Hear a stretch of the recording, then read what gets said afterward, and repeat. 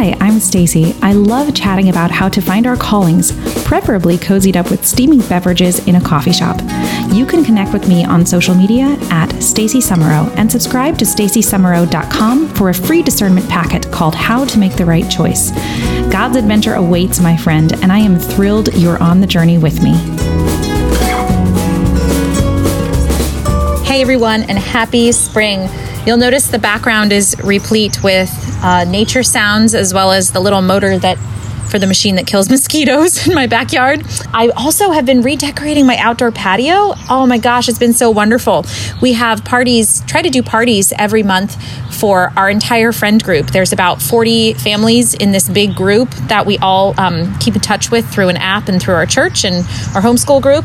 And we just invite everybody over. Oh, that's a 100% authentic motorcycle sound in the background there. We just invite everybody over once a month to our house for a party, just to get together and to build up the community and to try to make Sundays a really intentional day of rest. And it has been so life-giving for my family. I actually wrote a blog post about it. So if you want to go over to my blog, it's stacysummerow.com/blog, I believe. I will definitely put a link to that one in the show notes for you. And I hope that you are just having such a beautiful Easter and a beautiful spring as well.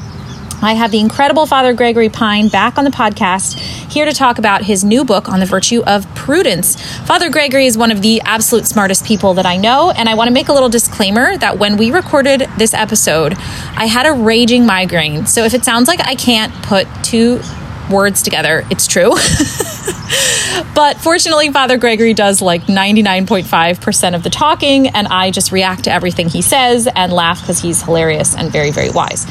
So I hope that you enjoy this absolutely just brilliant episode from the wonderful Father Gregory Pine, which is going to help you make all of your decisions with boldness and just peace. I mean, isn't that what we're all seeking, is to be able to just live boldly and peacefully? Before we get to the episode, I have a question for you. Do you feel that you have a strong network of authentic friendships? Do you feel that your need for a community is fulfilled? I know that God wants us each to have life-giving relationships, and so I'm so glad that the Christian Family Movement is doing the work to fill that need, and they are the sponsor for this episode, so thank you so much for sponsoring us, Christian Family Movement. CFM is a growing worldwide movement based on the pillars of conversation, reflection, and action to bring families together and to help them grow in friendship and virtue. John and Phoebe from South Carolina share that CFM is more than monthly get-togethers. It's unique in that people come together as strangers and grow together as families of all sizes, sharing thoughts on worldviews, strengthening commitments to each other, the church, and supporting each other in good times and in bad. We are blessed to be a part of it. I believe it's 1,000% essential, as you all know, to be part of a strong community, especially nowadays in this post-Christian culture we're living in. You can find a group in your area, or you can reach out to CFM on their website about starting a new one. Go to cfm.org, and that link is going to, of course, be in the show notes. I also have one more resource for you. The True North Discernment course is still open. We are still accepting new members to go through this 5-week, 5-module self-paced course. It's all virtual, so you don't have any commitments when you have to be in a specific place at a specific time. It's extremely flexible, which I wanted to do because I know how hard it is to sometimes fit in all of these courses that we want to take. And this truly is the course that I wish I had had in my 20s when I was making a ton of my life decisions, but also now. It's important to make good decisions and to know how God is speaking to you throughout each decision in your life. And as we talk about constantly on this podcast, those decisions are never going to end until you take your dying breath. So you can check out the True North Discernment course, which includes 43 talks from incredible speakers like Sister Bethany Madonna, Father Mark Goring, Jackie and Bobby Angel, Mary Lenneberg, and so many other top A-list speakers as part of the God's Adventure Awaits Summit. So you get all those 43 talks about the art of discernment, as well as this 5-module course, which synthesizes the teachings of St. Ignatius and the rich discernment tradition of our Catholic faith. So you could spend months researching all of this yourself, or you could just go to this one spot and get everything all at once. So go ahead and check out stacysummerow.com/adventure to learn more, and I will definitely put a link in the show notes. That's only going to be open for a limited time, so I do encourage you to check it out while registration is still open. Okay, let's get to our beautiful episode with the incredible Father Gregory Pine. Father Gregory Pine, such a joy to have you back on, what's my show called? It's not Pines for the Aquinas. It's called Encaffeinated. Nailed it. Nailing it. This is a great interview already. It's great. It is St. Patrick's Day. And do you happen to be drinking a beverage right now? I'm not, no. Okay. As they say en français, I'm making a Lent of alcohol. So I occasionally splurge on Sundays because my mom had a cool way of counting Lent. She's like, check it out, 40 days, right? So count them up, include the Triduum, comes to 46. You know what happens when you subtract the Sundays? 40. 40. So yeah, the Pine family household was never a fast on Sunday household, ever. So nice. I cut loose. St. Patrick will be transferred to the Sunday. I was going to say, that is very self-controlled of you to not do Thursday and Sunday and the 19th, because that's St. Joseph's feast day, which is a Saturday. So, yeah, I mean, I admire your self-control. Thank you. And the 25th. Oh, shoot. Yeah. And the 28th is my grandma's birthday. So I got to celebrate that. Celebrate that. I think I turned to the manuscript for this book on March 29th of last year. So got to celebrate that too. You must celebrate that too. Yeah. And there's a lot you could think of. You know what? Everybody has a feast day. Multiple people Everyone's got a feast day every day. Mm-hmm. So yeah, it's cause for celebration. Oh my goodness. Well, happy St. Patrick's Day. Welcome back. Thank you. And last time, I really, really enjoyed our conversation. And since then you have written a book, which is called, let me see if I get this title right. It is called Prudence. Choose Confidently, Live Boldly. Nailed it. Yes. That is such a great title. And I love the confidence and the boldness that made their way into the title, because we don't usually associate those with prudence. So we're just going to dive deep. So I asked you this last time, and it probably hasn't changed much, but what calls have you received from God in your life so far? And what has receiving those calls looked and felt like? If you want to give, people can go, I'll link to your previous interview, but if you want to give any like new calls, like maybe writing this book or anything else that's been going on in the last year and a half. Yeah. Writing this book was a call. It's a big thing. Another thing is I think I'm called to be more recollected.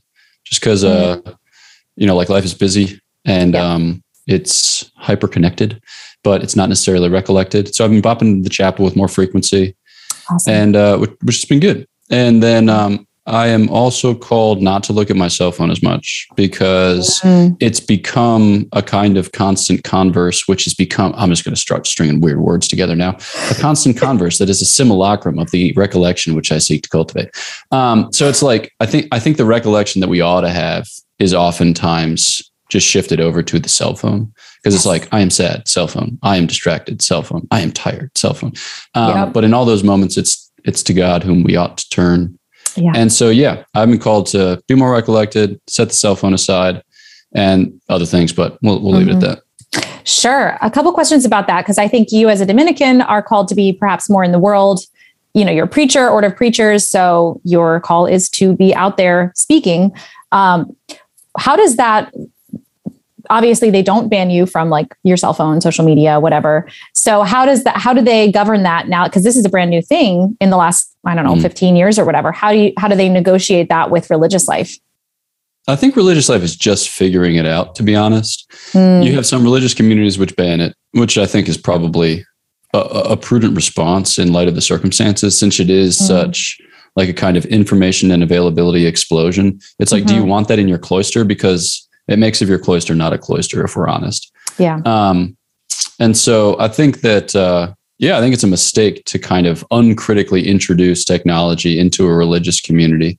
I think that's probably true across the board, regardless of whether you're religious or not religious. I just think that the human person should be somewhat suspicious of new technology, which introduces a world or wealth of goods into life.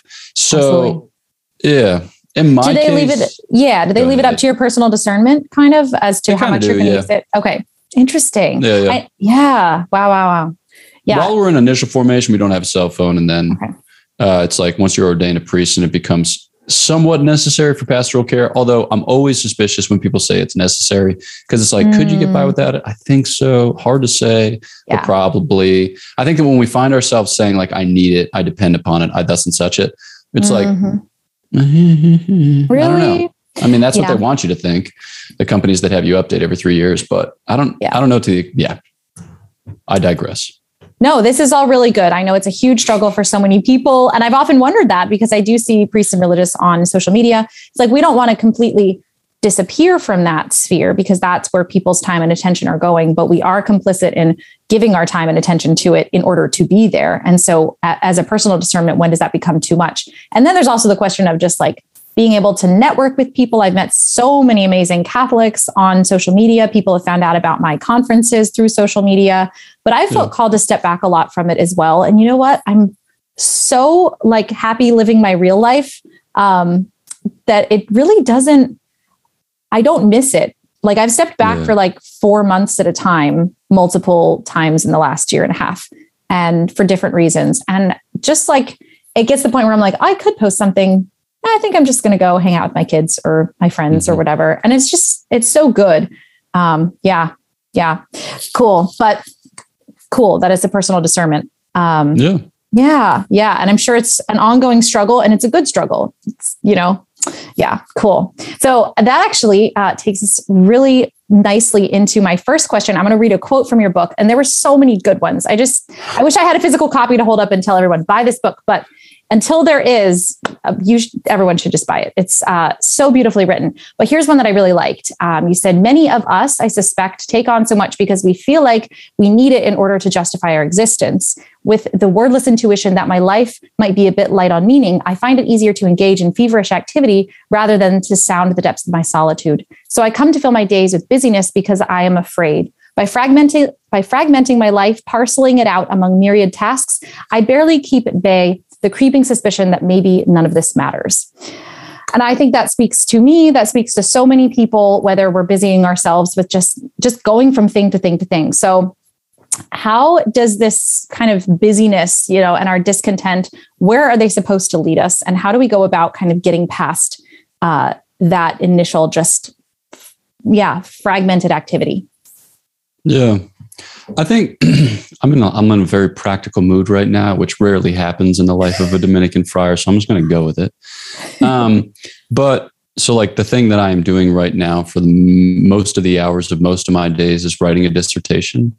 Mm-hmm. And I have to answer this question in very concrete ways on a daily basis. So I have to ask myself what matters. Because if I don't ask myself that question, then my dissertation will be 4,000 pages long. Because if I don't judge it according to some standard, then why not just include everything that I've read and researched? Because it testifies to the fact that I read these books, right? And that might be impressive to some person. So I may as well flaunt the fact.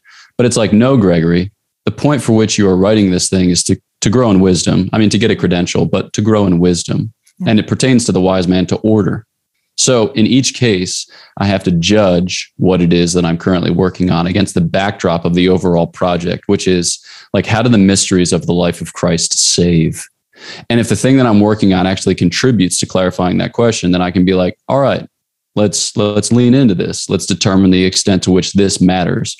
And I think that, let's zoom back out. This is true of our lives, right? Our lives aren't just containers in which to toss many tasks, because to what end? All right. If we're filled up, all right, kind of by happenstance, you have a fulfilled life in some, I don't know, very, very, thin sense of fulfilled. But fulfillment is not just about the content. It's about the form of that content and the way in which that content goes towards like making something genuinely beautiful and whole and resplendent. So to do that, the parts need to be ordered. The parts need to have some coherence. They need to be able to, be in conversation, or at the very least, they need to contribute to something beyond themselves. So yeah, I think that when it comes to evaluating tasks and what else would I say? When people invite me, I was invited to do something not this weekend, but next weekend. And for me, whenever it's like something ministerial, the usual go-to word is yes, because I'm a priest and I was ordained to be generous, right? So if I'm not given to the people of God, then what am I doing with my life? Right. But also, like I've been having difficulty sleeping recently. And sometimes, like while I'm writing my dissertation, my most frequently recurring thought is, I can't wait till this day is over. Which is not like an especially comforting thing, right? So I need to be able to judge, do I go to this like retreat weekend in Luoz, which is in Canton Graubünden, which is a 5-hour public transit ride from here, which involves 5 transfers, all of which can be missed, and which costs X number of dollars. And these people don't have a budget for it. So they're asking me, you know, it's just like, I judge it against this backdrop. And when you do, you have to ask yourself, like, who am I? What is my life for? And how do I give it?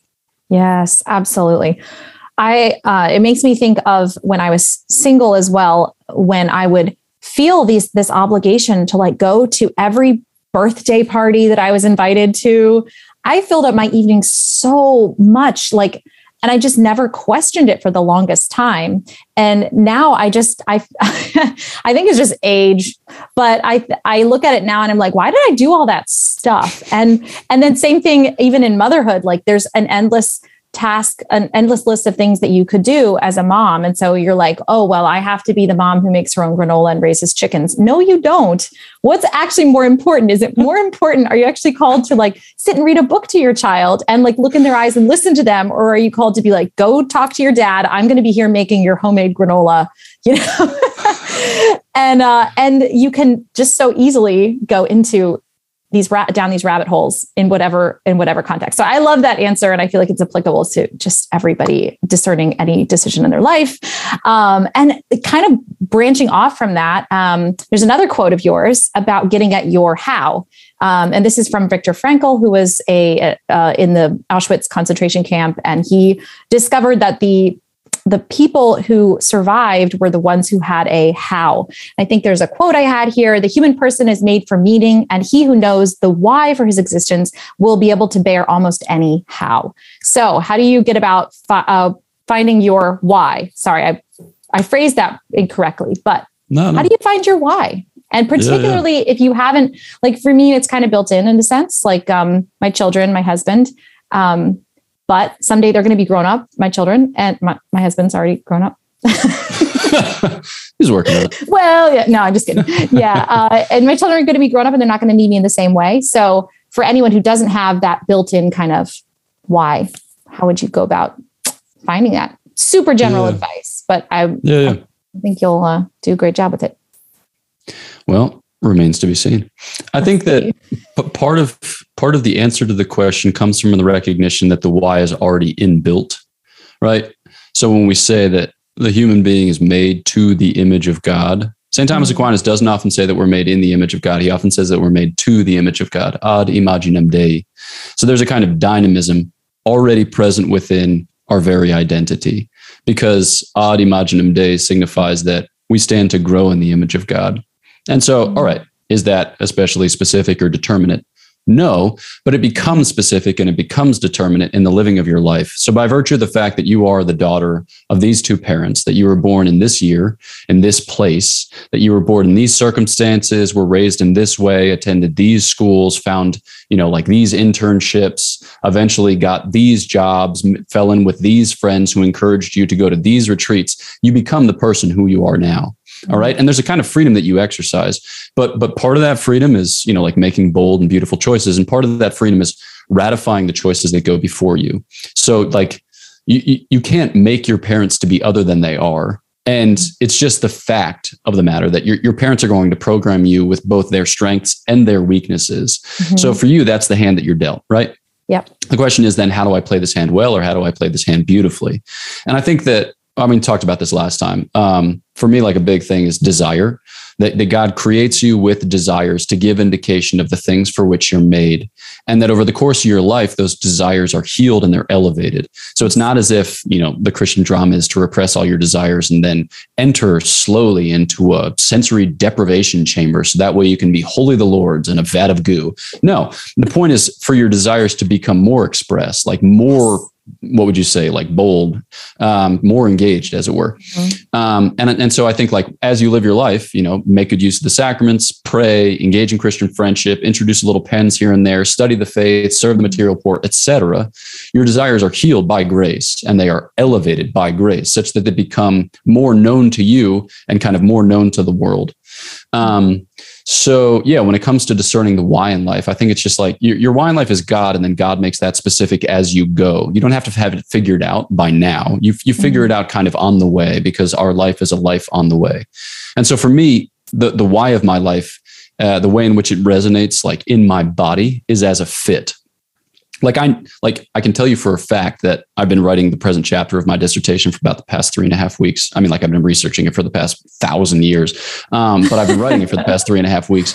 And most of the last 3 weeks have felt like, suffering unto death. But like, I don't resent that, right? I don't hold that against anyone. I certainly don't hold that against God. I don't hold it against myself or my province or whomever. It doesn't matter to me. It's just like, I know that this suffering is the suffering to which I am called. It's very simple, it's very humble, but it's mine. And I know it to be mine on account of the fact that I feel myself to fit here. And that if I had 1,000 lives to live, I would live every single one of them as a Dominican friar, because this is the best way for me to die.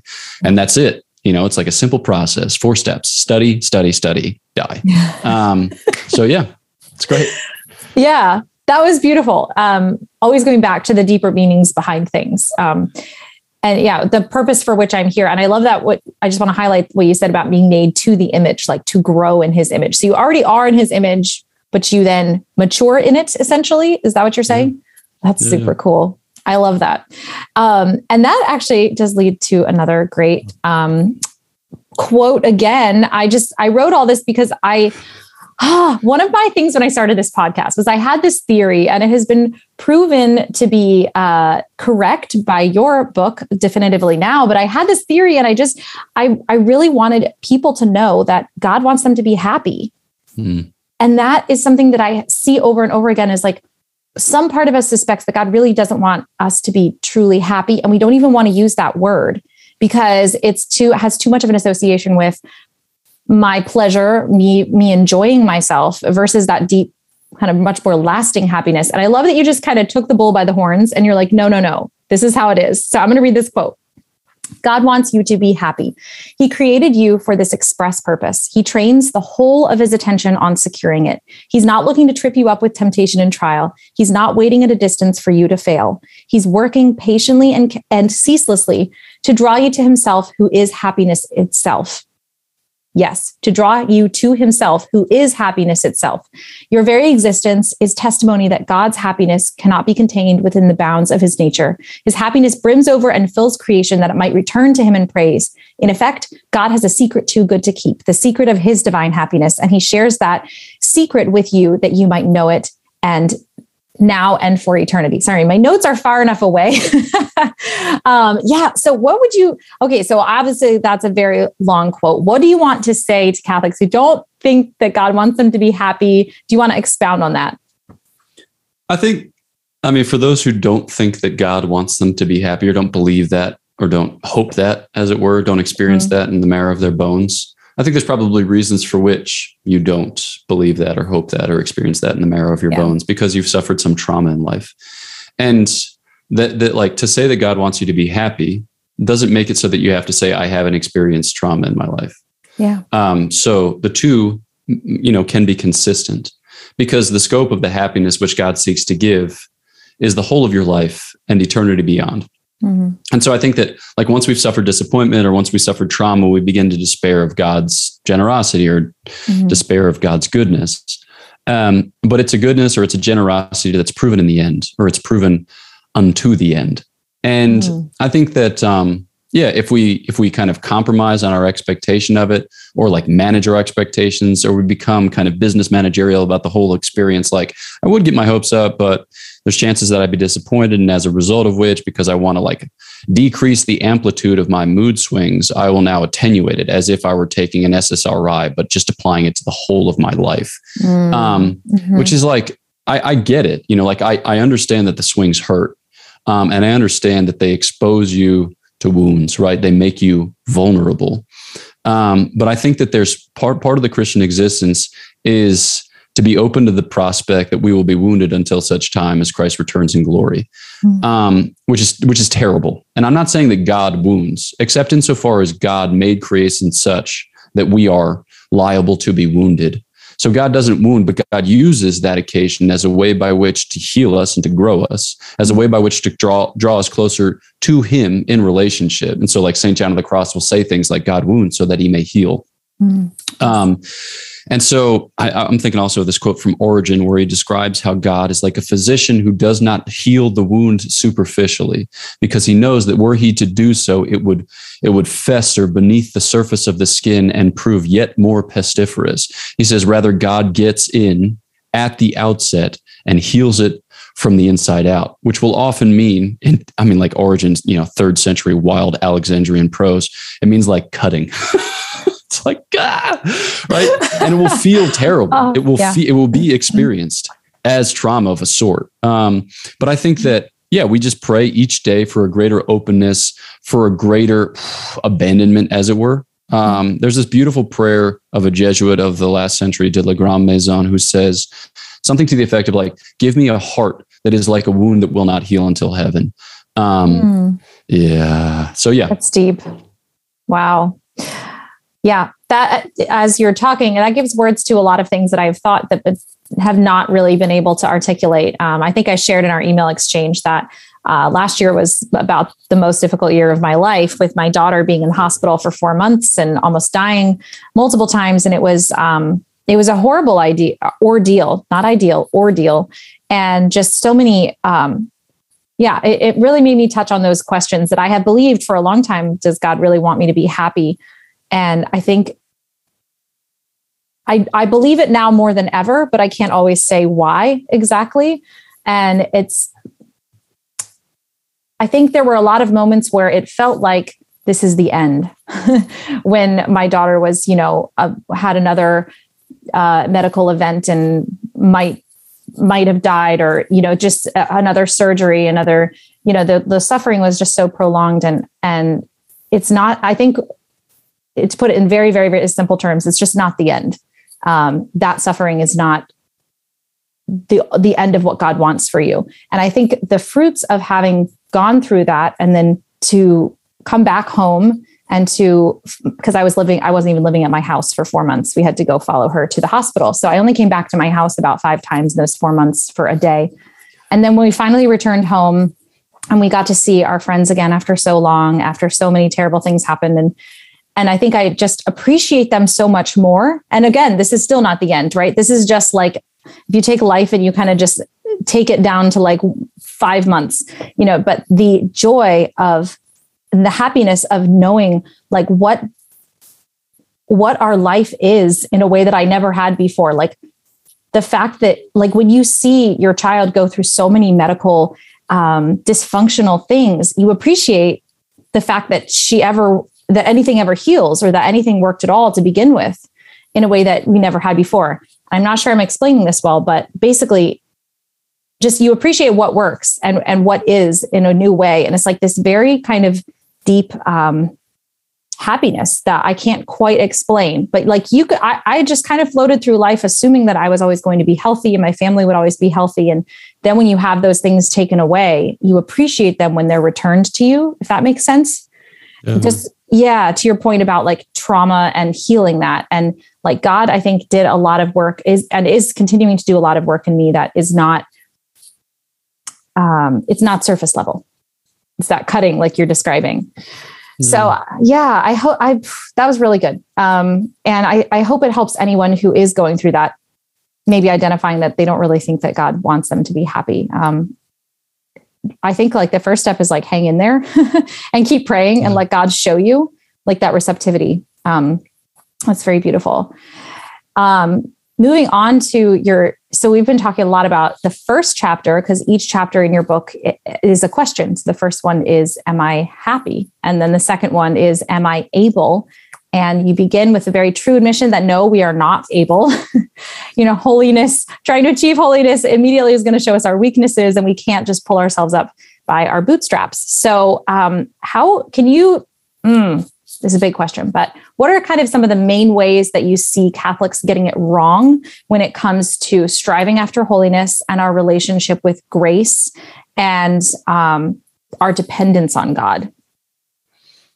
Yeah, I think I I've become very allergic to the just do it approach because I find it depressing and dispiriting. So oftentimes you'll hear witness talks given and the person gets up there and describes some sensational way in which the Lord led them from, debauchery or like deep, dark, otherwise hair-raising lives into a place of grace, into a place of, where they can testify to the fact that God's at work in their life, which is great. And then the work of kind of translating that to the ordinary Christian existence is often left undone. And the appeal that's given at the end is like, so you could do it too, just try harder. Which I just think is a bad way in which to approach the mystery of grace, because the first thing that we would profess of the spiritual life is that it's a gift. And that before the gift giver, we don't have rights, we don't have a claim. And as a result of which, our trying harder, if it sets off on the wrong foot, can actually be our undoing, right? If we, I could see how the devil would be very invested in that type of image, because he's like, all right, get him to depend entirely upon himself such that when he falls, he has no one else to accuse. So I think that there's a sense in which our spiritual lives begin from the posture of a beggar, right? There's Luigi Giussani, who founded the ecclesial movement Communion Liberation, said that the real protagonist of history is the beggar. As man who begs for the heart of Christ, but it's first Christ who begs for the heart of man. And so I think that we recognize the fact that our begging for God is underwritten by, in a certain sense, God's begging for us. That's anthropomorphizing, but you get it in the sense that like the only way in which we can respond in desire, the way in which we can respond with effort is because God has gone before us. God has seen to it that that grace is supplied and that grace is continually furnished. So I think that, a lot of times it's like, when you have a conversation with another human being and that other human being just keeps trying to fix you and you're like, no, I don't want to be fixed. I mean, I'd love to be fixed, but not by you. I'm not here for advice. I just want to talk to you, like talking helps. And I think that the spiritual life is like that, talking helps in the sense that, we're living our lives. We're also interpreting our lives. And sometimes they're very obscure to us, but God makes them not plain, but God makes them such that, we understand enough, lead kindly light, one step enough for me. And so I think that, part of the mystery of the grace is the recognition that we don't have the means whereby to take every step, but that by his grace, we have the means whereby to take a step. Yeah. Yeah. You wrote also in the book about like, try to imagine your life without God. And it's like incomprehensible. You're not even at ground zero. You're nothing. You're literally nothing. And so just the grace it's not just a gift that we could go without. It's not like a gift that is just kind of optional. Like, okay, thank you. This is nice. It's like, no, really. Your soul is literally nothing without God. And that's a really good starting point. Because I know I always thought of it as optional. I'm like, well, I'm fine. Like, I don't have the grace of each sacrament until I receive the sacrament. So I'm fine without grace, right? But no, not at all. Yeah. You wrote another thing that's pretty awesome. Virtue frees us for flourishing. So there's a great analogy used about becoming a virtuoso, like a musician. So can you just share that and like how that parallels our spiritual life? Sure. I think a lot of people, when they think about becoming virtuous, we mentioned it earlier, this idea of like suppression or repression. You think about it as just like white knuckling your way through life. When truth be told, the goal is to become free, genuinely free. So you can use examples taken from athletics or musicianship or even craftsmanship or whatever sort, where when you refine a skill, you start with the rudiments, you kind of work your way through scales and arpeggios and etudes and stuff like that. But the point isn't so that you can, play whatever Moonlight Sonata like a robot, or that you can master a kind of what would you say, like regurgitation of things done by others. But the idea is that you will have internalized the art such that it kind of lives in you. It takes up a kind of, what would you say, like a kind of living, moving, breathing life within you. And then you are a kind of con-creator, as it were. So, the musician, you put like jazz musicians in the same room and it takes them 2 seconds to get used to each other. And then they can improvise with a kind of delight, and spontaneity. And the virtuous life ought to be like that. It's not like we process through a series of machine logic steps when we make every decision. It's like, okay, is this an example of number one? No. Is this an example of number two? No. Is this an example of no? It's like, no. No, we kind of have a feel for the human reality at stake because we have a knack for humanity. And so we're able to, engage with whatever is on, whatever's on offer, whatever's at stake in a way that's free, that's genuinely free. So I think that the promise of the life of virtue is just, it's beyond what a lot of people imagine for it, because the point is not to become a moral juggernaut who can just plow his way through every imaginable situation. The point is to become, like a moral musician, like a moral athlete, a moral craftsman of a sort. And that's, I think that's just a far more beautiful vision. Yeah. So that whatever new situation that you've never experienced presents itself to you, you're able to live it in a way that is truly free, flourishing, because you have, like, you yourself are not bound by sin. That's so beautiful. I forgot what I was going to say, so we're going to just move right on. But let's go to prudence, because it is the charioteer of the virtues. What the heck does that mean? Oh yeah. Do it. Auraga virtutum. What does that mean? So the basic idea is that when we talk about the moral virtue, or the four cardinal virtues, right? Which maybe people have heard of, maybe they haven't, regardless, it's prudence, justice, fortitude, and temperance. And the thing about temperance, fortitude, and justice is that they're virtues of the appetite. And we typically distinguish between rational appetite, which we sometimes call the will, and then sense appetite, which we sometimes call the emotions or the passions. So temperance and fortitude are in the sense appetite, and then justice is in the rational appetite. Now, is it that clean cut or clear cut, whatever you're supposed to say?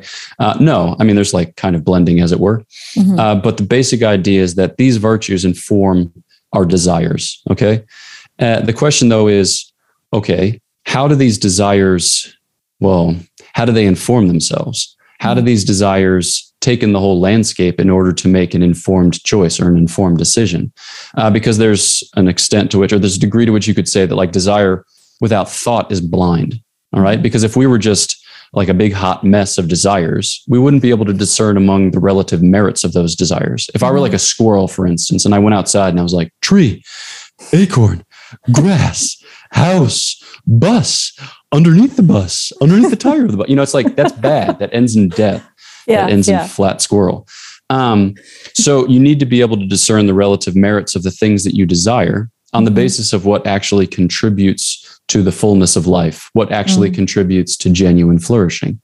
And basically, prudence is the virtue which does just that.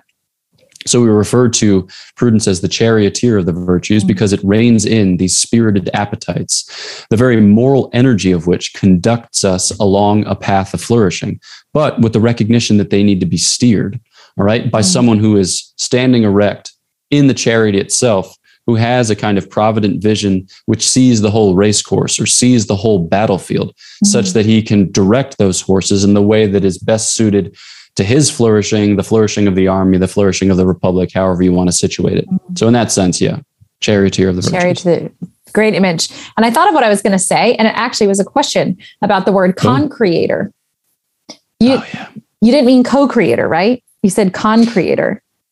They mean the same thing. Yeah. So they do. Okay. Yeah. Shoot, I was like, is this a word? I've never heard this before, but is there a distinction? I'm just a nerd, and I forget how to talk English sometimes because I spend most of my time with real old books. Nice. And I think that's just, so like con can mean, like with or great. And sometimes I prefer the ambiguity of con to co, because co just means with, but con, like condescend, to descend greatly, as it were. So you get what you get with co, but then you get more with con. So yeah. I'm going to start using that. And then I can impress everyone in my life. That'd be great. Let's go. Let's do it. That's the purpose of it. My morning offering every morning. Dear Jesus, bless the day. Also, may I impress the maximum number of human beings. Oh, so good. Oh my gosh. You're awesome. So, okay. So your book is about prudence. So we're dipping into prudence quite deeply. There are 8 parts of prudence. Would you mind introducing them? Because this is just super cool. Yeah, I think, the idea behind this is that if you want to know what something is, sometimes it helps to take it apart and put it back together. Yeah. So if you're studying to be a mechanic, all right, it's good to take apart a car, put it all back together, make sure that it still works. So that way, as you address yourself to particular issues, you have a sense for where this component kind of fits within the whole. So that way you're not just kind of going about it like a bull in a china shop. So when St. Thomas lists the 8 parts of prudence, what he calls the 8 integral parts of prudence, integral just means like an integral part is a thing that when you put it together with other integral parts, it makes a whole, which has integrity. So he lists 8 integral parts of prudence, which are docility, memory, understanding, shrewdness, reasoning, foresight, caution, and circumspection. And in quick review, docility is an openness to receive counsel from other people. Memory is an openness to weigh your own experience of life and to do so well with an eye towards the future. Understanding is a kind of sensitivity to moral principles. So that way, like, like you're not, well, I'll just pass on. And then reasoning, or shrewdness, I should say, is the capacity to make good snap judgments. Yeah. So like car accident, you know whether or not you should move based on whether you have a bad feeling in your spine. All right. So shrewdness. Reasoning is the capacity to see through a moral judgment, right? It's like, all right, A, then B, B, then C, therefore A, then C. All right. And then foresight is a capacity to project your decisions into the future such that you can kind of see how they'll play out on a grander scale. And then caution and circumspection, they actually deal with, like the seeing through of the actual choice. You've made the choice. You're in the midst of doing the thing, but circumstances may change. So you want to be on the lookout for them. And then should circumstances change, you're able to redirect in a way that the end of whatever choice you have made is secured and that you don't get kind of lost in the details. Awesome. I love that so much because I think it clarifies. It just clarifies when we say prudence. You're like, oh, well, that means, like making a wise decision. It's like, well, what does that really mean? And I can even see as I was reading it, my husband and I, when we make decisions together, we bring different elements to the table to lead up to a prudent choice. And there are certain personality types that we have been given that kind of complement each other. And it's interesting because we were actually even just talking about the potential of moving to a different house. And he brings the caution and the, well, what if this happens? And what if the inspection turns up this and all these different things? And I bring the boldness of like, but this is the big vision. This is what we've been looking for. There's land and we can have a barn where we can gather our community together. And we can, all of these, like the boldness and the prudent or in the we can raise chickens together. And made homemade granola. I don't think I want chickens. Actually, my parents have them. They're pretty dirty, but my kids would love them. They'd probably like walk around with chickens tucked under their arms, which would be a really good photo op. So I consider it. That's the second part of my morning offering. Dear Jesus, may I impress the maximum number of people and may I be presented with the maximum number of photo ops. Amen. Opportunities for selfies. That's it. Yeah. Oh my gosh. Yeah. So those breaking it down to those components can actually, I think, help me identify where am I lacking and where do I need to grow, which is super helpful. So you wrote that it's good to be thoughtful, but it's better to be bold. And this relates to our different components of prudence. What do you mean by that? And why is it better to be bold? When St. Thomas talks about prudence, he divides it into 2 main steps. He says, you're thinking about the things and then you're doing the things. And he says, if we're going to try to typify prudence or sum prudence up or encapsulate prudence, it's more true of prudence that it does the things than that it thinks the things. Because there are plenty of virtues which help us to think the things well, but there's only prudence that does the things well. It is true of prudence that it is the virtue which commands. So I think that, when you're talking about these different parts, when you're talking about being bold, the challenge there is to mobilize prudence, as it were, because prudence is perfected in action.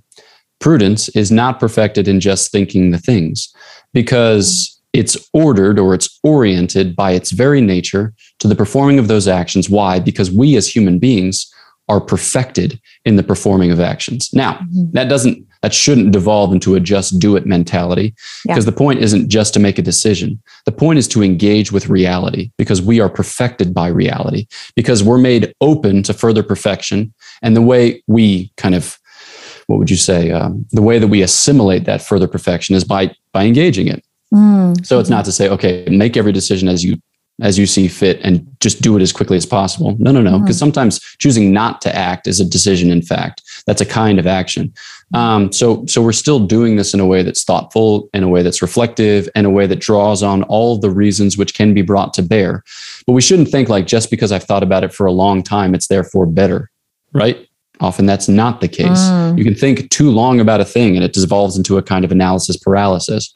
So yes, we draw from the wisdom of others. We draw from the wisdom of our experience. And when it comes to drawing from the wisdom of our experience, that means that we have to be open to our experience under that rubric. So it's not like, all right, I just want to do all the things so I can check them off a list. Like, I live in Switzerland. I want to climb every 4,000 foot peak in Switzerland. It's like, if you do that in a way that's just silly, right, then you'll just run yourself ragged, because you're constantly going up and down a mountain, not necessarily enjoying it or drawing forth from that experience the wisdom which it could yield, right? So it's not about having wide experiences, it is about having deep experience. And then you go through with like, understanding. We want to sensitize ourselves to realities rather than deadening ourselves to realities. That probably has something to do with like the amount that we use our cell phone. And when it comes to reasoning, like, we need to practice reasoning. Just because you have a mind with which to think doesn't mean that you're necessarily thinking well. It's like when people say, I've thought a lot about it. It's like, I don't care. I care that you've thought well about it. And those are different things. And I'll be the first to admit that my thinking long doesn't mean my thinking well, et cetera, et cetera. So I think when we kind of foreground boldness, it puts before us this idea that we're perfected in action. And so we should train our prudential decision-making, as it were, on that end, because it's in pursuing that end that we as human beings are made whole. That's super contradictory to, I think, so many people that I've talked to, where they think they need, like exactly what you were saying, they think they need to know if the girl is the one before they ask her on the first date. And it's like, well, no, you actually learn it by doing it. So would you say that prudence is, you can't have perfect prudence before you act, in a sense, or like you gain prudence as you act, almost like you continue to evaluate as you move forward. And I guess, so when we think about making a decision, it means that we exclude certain things from our future path, because we're choosing one thing and we're saying no to another thing. And so in that exclusion, a lot of times we think of that as so black and white, like this has got to be permanent, or this has got to be a huge decision. But there's a lot of small decisions that lead up to most decisions. And so in that sense, it's like, well, yeah, you do have to exclude certain things, and you may not be able to make a perfectly prudent choice beforehand, but rarely do we ever make a decision that's like, you can't go back on it in some capacity if you really, really needed to. Does that make sense? Yeah. Okay. So just like, I guess like a quick thought is, yeah, I mean, I think the word perfect can be said in many ways. Yeah. All right. So let's take an example. Let's say you're playing Go Fish with a couple of your kids. All right. And you come away at the end of the game with, 5 sets. And then your 2 kids each have 4 sets. You won. You played the game perfectly. Just because you didn't get all 13 sets doesn't mean that you're a deficient human being. And I think that the reason I set that image forward is because whenever we make decisions, we're dealing with decisions in a material world with contingent circumstances, in a constant flux of like unanticipatable circumstances and consequences. I want to say consequences. Yeah. And so I think sometimes we think about our decisions as if we have to get all 13 sets, when that's just not the point, right? Yeah. The point is to do well with what you have. And I think that can be achieved in a variety of legitimate ways, which is like, getting back to discernment. I'm pretty decidedly against soulmate theory as an operative principle of dating. Yeah. I think that soulmate theory obtains in the mind of God.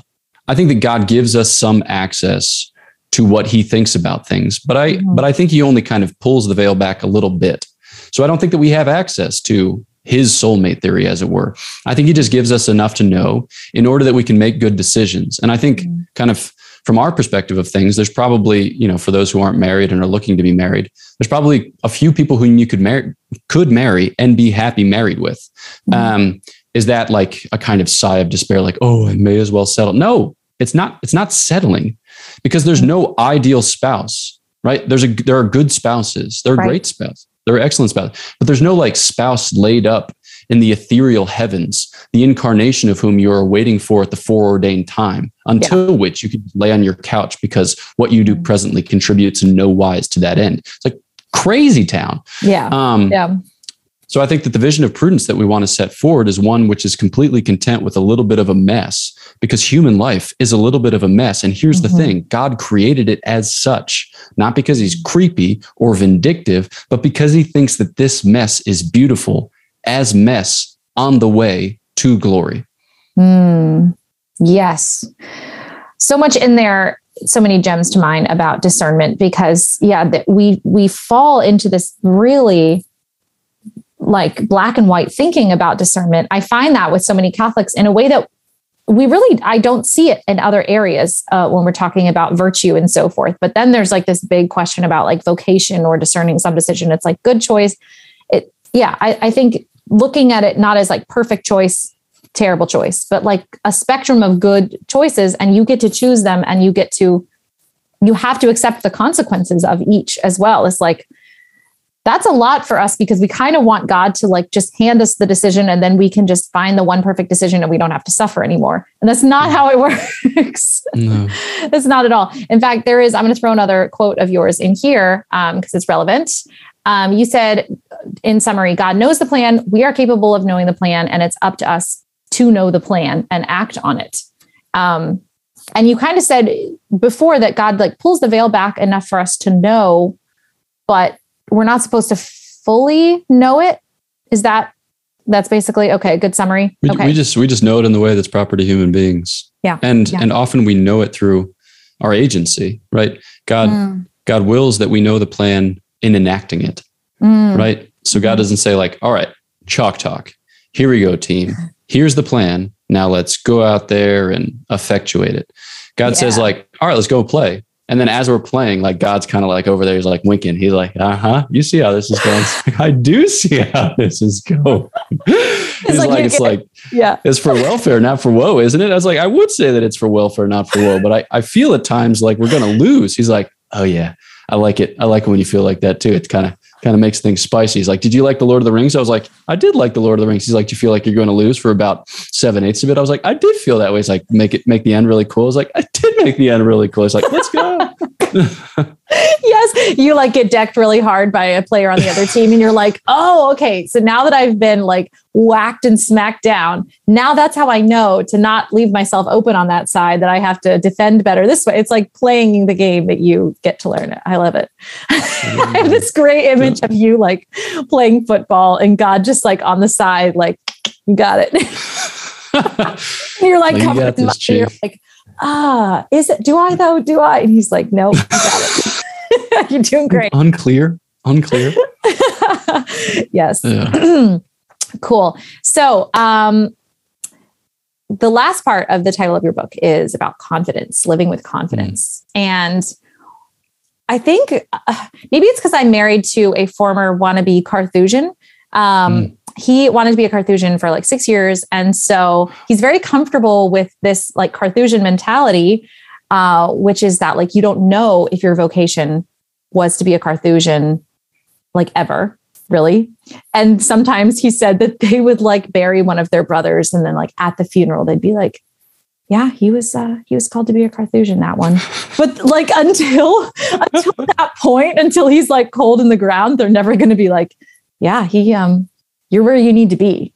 And so, but we're all seeking that, right? We're all seeking that sense of like, I have landed where I belong. I am where I need to be. And that kind of need for, or that desire for that feeling can lead us to analysis paralysis, which is, I think you coined that phrase, and I really, with that little ism, I really enjoy that. And so I think your discussion about just like remembering that our choices are not supposed to be, the end is not this world, is so good. Can you just give me a little summary about that, about like keeping our choices in perspective, that like we can live confidently, but it's not for here, if that makes sense?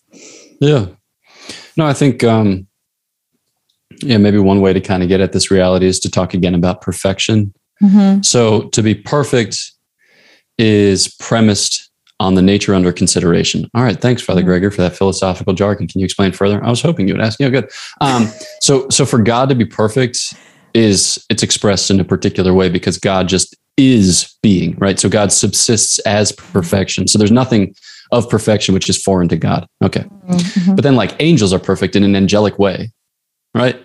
So they're perfect thinking things, and they're perfected in the life of grace. So they're maximally responsive to the will of God for an angel. And we are seeking to be perfect as human beings. And there's an end to that, right? Which is heaven, which means that we as knowers and lovers will be wholly engrossed in the word of God, in the vision of the Most High God, such that we, are filled with his divine life, such that it breaks forth in praise. And that conditions the way in which we approach perfection presently. But St. Thomas will say, whereas God does not proceed to his end, and angels proceed to their end by one movement, we proceed to our end by many movements. So for us, perfection is always going to be perfection, presently, I should say, is going to be perfection on the way. And when St. Thomas, like, for instance, reads the passage that our Lord cobbles together the double love command, to love the Lord your God with your whole mind, heart, soul, and strength, and to love your neighbor as yourself, he's like, whoa, did you guys see this word whole? Kind of terrible. What are your thoughts? St. Thomas says it's a wholeness basically of willing a higher state. He says we are perfect when at each moment in our lives we will, or we are open to, the reception of greater graces from God. So I'm if I were to like boil that down and put it on a postcard, I'd say that we seek always to be surprised by a God who is generous. And I think that's a perfect disposition, a continual openness. So are we going to be, perfect at the age of 9 in the same way that we're perfect at the age of 17? No, it's going to look different because it's going to be proper to each state. It's going to be proper to each step along the journey. And so for us, we need not be bogged down by trying to take snapshots of perfection, trying to get a freeze frame of what perfection looks like at this time, because I think that's to attribute too much importance to that one particular moment. And I think a lot of times we do this with respect to vocation because we think of that freeze frame when we're 23 years old or 26 years old or 31 years old or whatever as the most important moment of our lives. When truth be told, the most important moment, I can't speak tonight. I just want to, the most important moment of our lives is the last one, right? Yeah. What are the moments for which we ask grace of the Blessed Virgin Mary? Now and at the hour of our death. Those are the times that matter, right? Yeah. So only the present has grace, and the grace that we imbibe now from the generous God, whom we love and worship, right, is a grace that looks toward that last moment, that threshold of the eternal embrace towards which we strain. So I think that, do I need to evidence the perfection of that final time now and in the present? No. I mean, you just don't, because that's not the shape of human life, right? That's the shape of angelic life, who proceed to their end by one movement. But we're not angels. We were given a body so that it can grow and so that it can die, right? We are meant to wax and wane, but in the life of virtue, we're meant only to grow. We're meant only on an upward trajectory. Will it always look like that? No. I mean, there's going to be times where we're like, wow, seems like I am backsliding, but all with this hope, all with this openness to the fact that God can continually surprise me. I love that. That is so hopeful, and just gives me the ability to see things with new eyes. It's so easy to get bogged down with milestones and accomplishments and all of the things that you want along the way, which are good and holy things. Many times you want them because they're good for some reason, but they're not the ultimate. And I think you said you want to be on the other side of that choice. You want to be closer to that heaven. So it's not even about what I do. It's not about what I do so much as who I become and who I'm always continually becoming. So I want to finish up with this lovely quote of yours. Only you are able to reveal what God's grace can do in the here and now of your life. By offering your consent to to life as God gives it, you become a monstrance of his peculiar love and announce something unique of his divine life. So any final words do you want to share with anyone kind of struggling to make any decisions? Again, broad sweeping advice, but anything you see that you just are like, I wish people knew this. Yeah, I would say, you mentioned at the beginning of the thing, God's not standing by waiting for us to fail, right? God is present. God is prompting, God is inviting, God is goading, God is inspiring, such that the fruits of our choice lead us ultimately back to him. It'll take time, step by step, slowly, but provided only that we are open to the grace, that we are open to the recognition that there are obstacles to that grace, which God will address, through and in us over the course of the length of our life. Yeah. God will have his way, and his way is good. So you have what it takes to live your life well. Trust in that. Yes. I saw this incredible meme that was like, when God created the plan that he had in mind for you, he accounted for your stupidity as well. This is true. Thank you. I needed that, because sometimes I'm like, oh no, I've messed it up. Like I'm never getting back on track. And it's like, no. God knew. He knew that you were going to do everything stupid that you were going to do. Yep. Oh, God makes all things work to the good for those who love him and are called according to his purpose. Amen. Even sin, even stupidity. Yes. Like St. Paul was even talking about, like, I rejoice in my weaknesses. Like I rejoice in those. And it's like, whoa, that's a whole new way to look at it, right? Oh my gosh, world turned upside down because we regret them a lot. But then it's like, well, actually, that's an opportunity for God to manifest his mercy and his glory even more. Yeah, which is, so good. Thank you so much, Father Gregory. What a pleasure to have you back on the podcast and YouTube show. I'm just so happy to have you. And I will definitely be including a link for your beautiful book so that everyone can rush out and get it virtually. Nobody rushes anywhere to get anything. Nobody stands in line for things anymore. It's just all virtual, but it's fine. You can order it. You can break your fingers typing in your credit card information. Yes. No, well, God bless you. Thank you so much. All right. Well, thanks so much. Yeah. Thanks so much for having me. Cheers. It's a pleasure. If you've made it this far and you're still listening, I want to thank you so much for tuning in today. Please take 5 seconds and leave a review on Apple Podcasts, as it really does help the show get seen by more eyes. I also want to invite you to join our wonderful Patreon community that meets twice a month, once for a rosary and book club, and once for a more informal chat to get to know any new members and to deepen our connections with our more established members who have been there for a while. We have such a wonderful group from all over the country and some international as well. And I just really am so amazed by what the Holy Spirit is doing with this group. In fact, we are having an in-person meeting next month, so it's not too late to get in on our incredible community. Patreon.com/called and caffeinated. And of course, your monthly pledge helps support my show, so I'm very grateful. God bless you abundantly until I see you for our next coffee date.